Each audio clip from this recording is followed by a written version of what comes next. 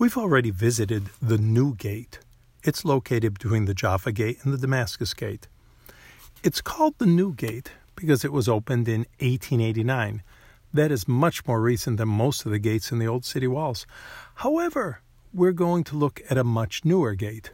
For that matter, it's also one of the oldest gates in the old city walls. It's called the Tanner's Gate. The Tanner's Gate is an interesting sight. Many people are unaware of its existence. I walked past it several times wondering what it was. The Tanner's Gate is not only the newest gate, but it is not even mentioned in many sites that list the gates. The Tanner's Gate is literally located just a stone's throw away from the Dung Gate. The gate was built in the 12th century by the Crusaders. It opened up to one of the main roads in the city. It was a postern, a pedestrian gate. That makes it older than any gate in the old city, except for the Golden Gate. Suleiman the Great had ordered that gate to be closed, and it remained closed for hundreds of years. Before we move on talking about the specific gate, I'd like to recall the words of Messiah in Matthew chapter 19. He said, "It is easier for a camel to enter the eye of a needle than for a rich man to enter the kingdom of heaven." What is the eye of a needle? There are many explanations for this phrase. Some consider it to be an expression simply meaning impossible. That would make sense based on the apostles' reaction. There's a similar expression in the Talmud talking about an elephant passing through the eye of a needle, again, simply meaning an impossibility. Others point out that the word in Aramaic for rope is the same word as the word for camel. That also sounds reasonable. Some object to this explanation because the apostles' reaction was so severe. They were exceedingly amazed. Well, a rope can be unraveled and put through thread by thread through the needle, so they say it can't mean that. Possibly, possibly not. We'll get back to that point in just a few moments. Finally, some believe that the eye of a needle refers to a small gate in which a man could enter, but a fully loaded camel could not enter. We have here before us a postern. It's a pedestrian gate. We have wicket gates, which posterns usually inside another gate. And we're going to talk about those for just a few minutes. Why would you want a small pedestrian gate near a large gate? Well, if you lock the large gate at night, you couldn't have a band of robbers rush into the city. It wouldn't be possible. If you had a small gate available, you could open the gate to one or two people to come in, or you could leave it, both of them closed.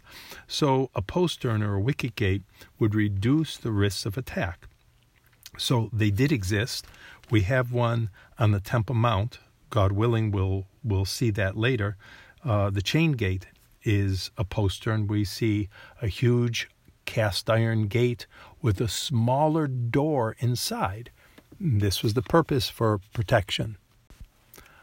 Many people have looked in vain for a gate in Jerusalem named the Eye of a Needle. There is no gate bearing that name. Some state that there were gates called the Eye of a Needle in both Syria and Egypt long ago. Perhaps I can't testify to that. Some theorize that the Eye of a Needle was an expression, a title given to any small postern, period. Some have come up with the theory that there was a small gate that had a narrow opening near the top that a camel's head could pass through. Again, that sounds very interesting, but I'm not aware of any historical evidence for that.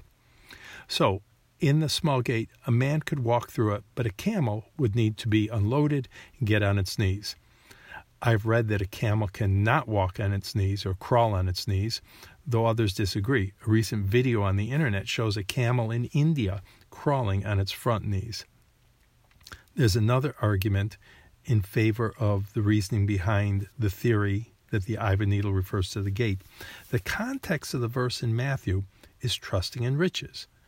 If the camel must give up its load, its wealth, and kneel, get down on its knees to enter the narrow gate, that would fit in with the flow of the chapter and how a rich person can find salvation if he gets rid of his riches, if he no longer trusts in his riches.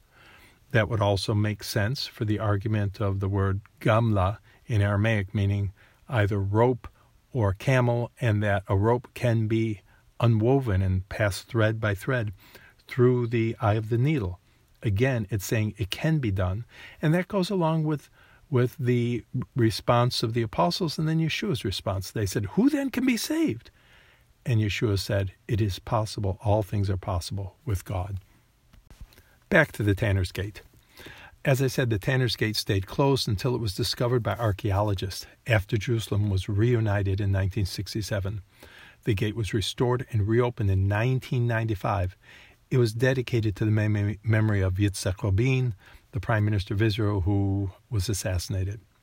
Today, the gate is still used only as a pedestrian gate. It opens up near some of the archaeological parks just outside the Dung Gate. And when you enter the Tanner's Gate, you are greeted by a colorful mural showing you what life was like in this area hundreds of years ago. So, it's the second oldest gate in the old city walls, as well as the newest gate. It's named Tanner's Gate because of the cattle market that surrounded the gate at the time of the Crusaders. Tanners were not looked highly upon by the Jewish people. In ancient times, tanners used the droppings of animals to turn hides into leather. In the words of the Talmud, the world can exist neither with a perfume maker nor without a tanner. Happy is he whose craft is that of a perfume maker, and woe to him who is a tanner by trade. Jewish law ruled that a woman who married a tanner could divorce her husband at any time because the smell in her house would be so unbearable. Even if she knew that he was a tanner before they were married, she still could divorce him. Maimonides is credited with saying that whosoever worked as a tanner for even one day in his life is unfit for a high office. The scriptures mention a tanner only in the book of Acts. Peter stayed at the house of Simon the tanner, and then he went up on the rooftop to pray. Peter may have relocated to the roof because he could not pray in the presence of such uncleanness, or perhaps he had trouble breathing because of the stench. Today, thankfully, there's no trace of the tanners here, except for the name.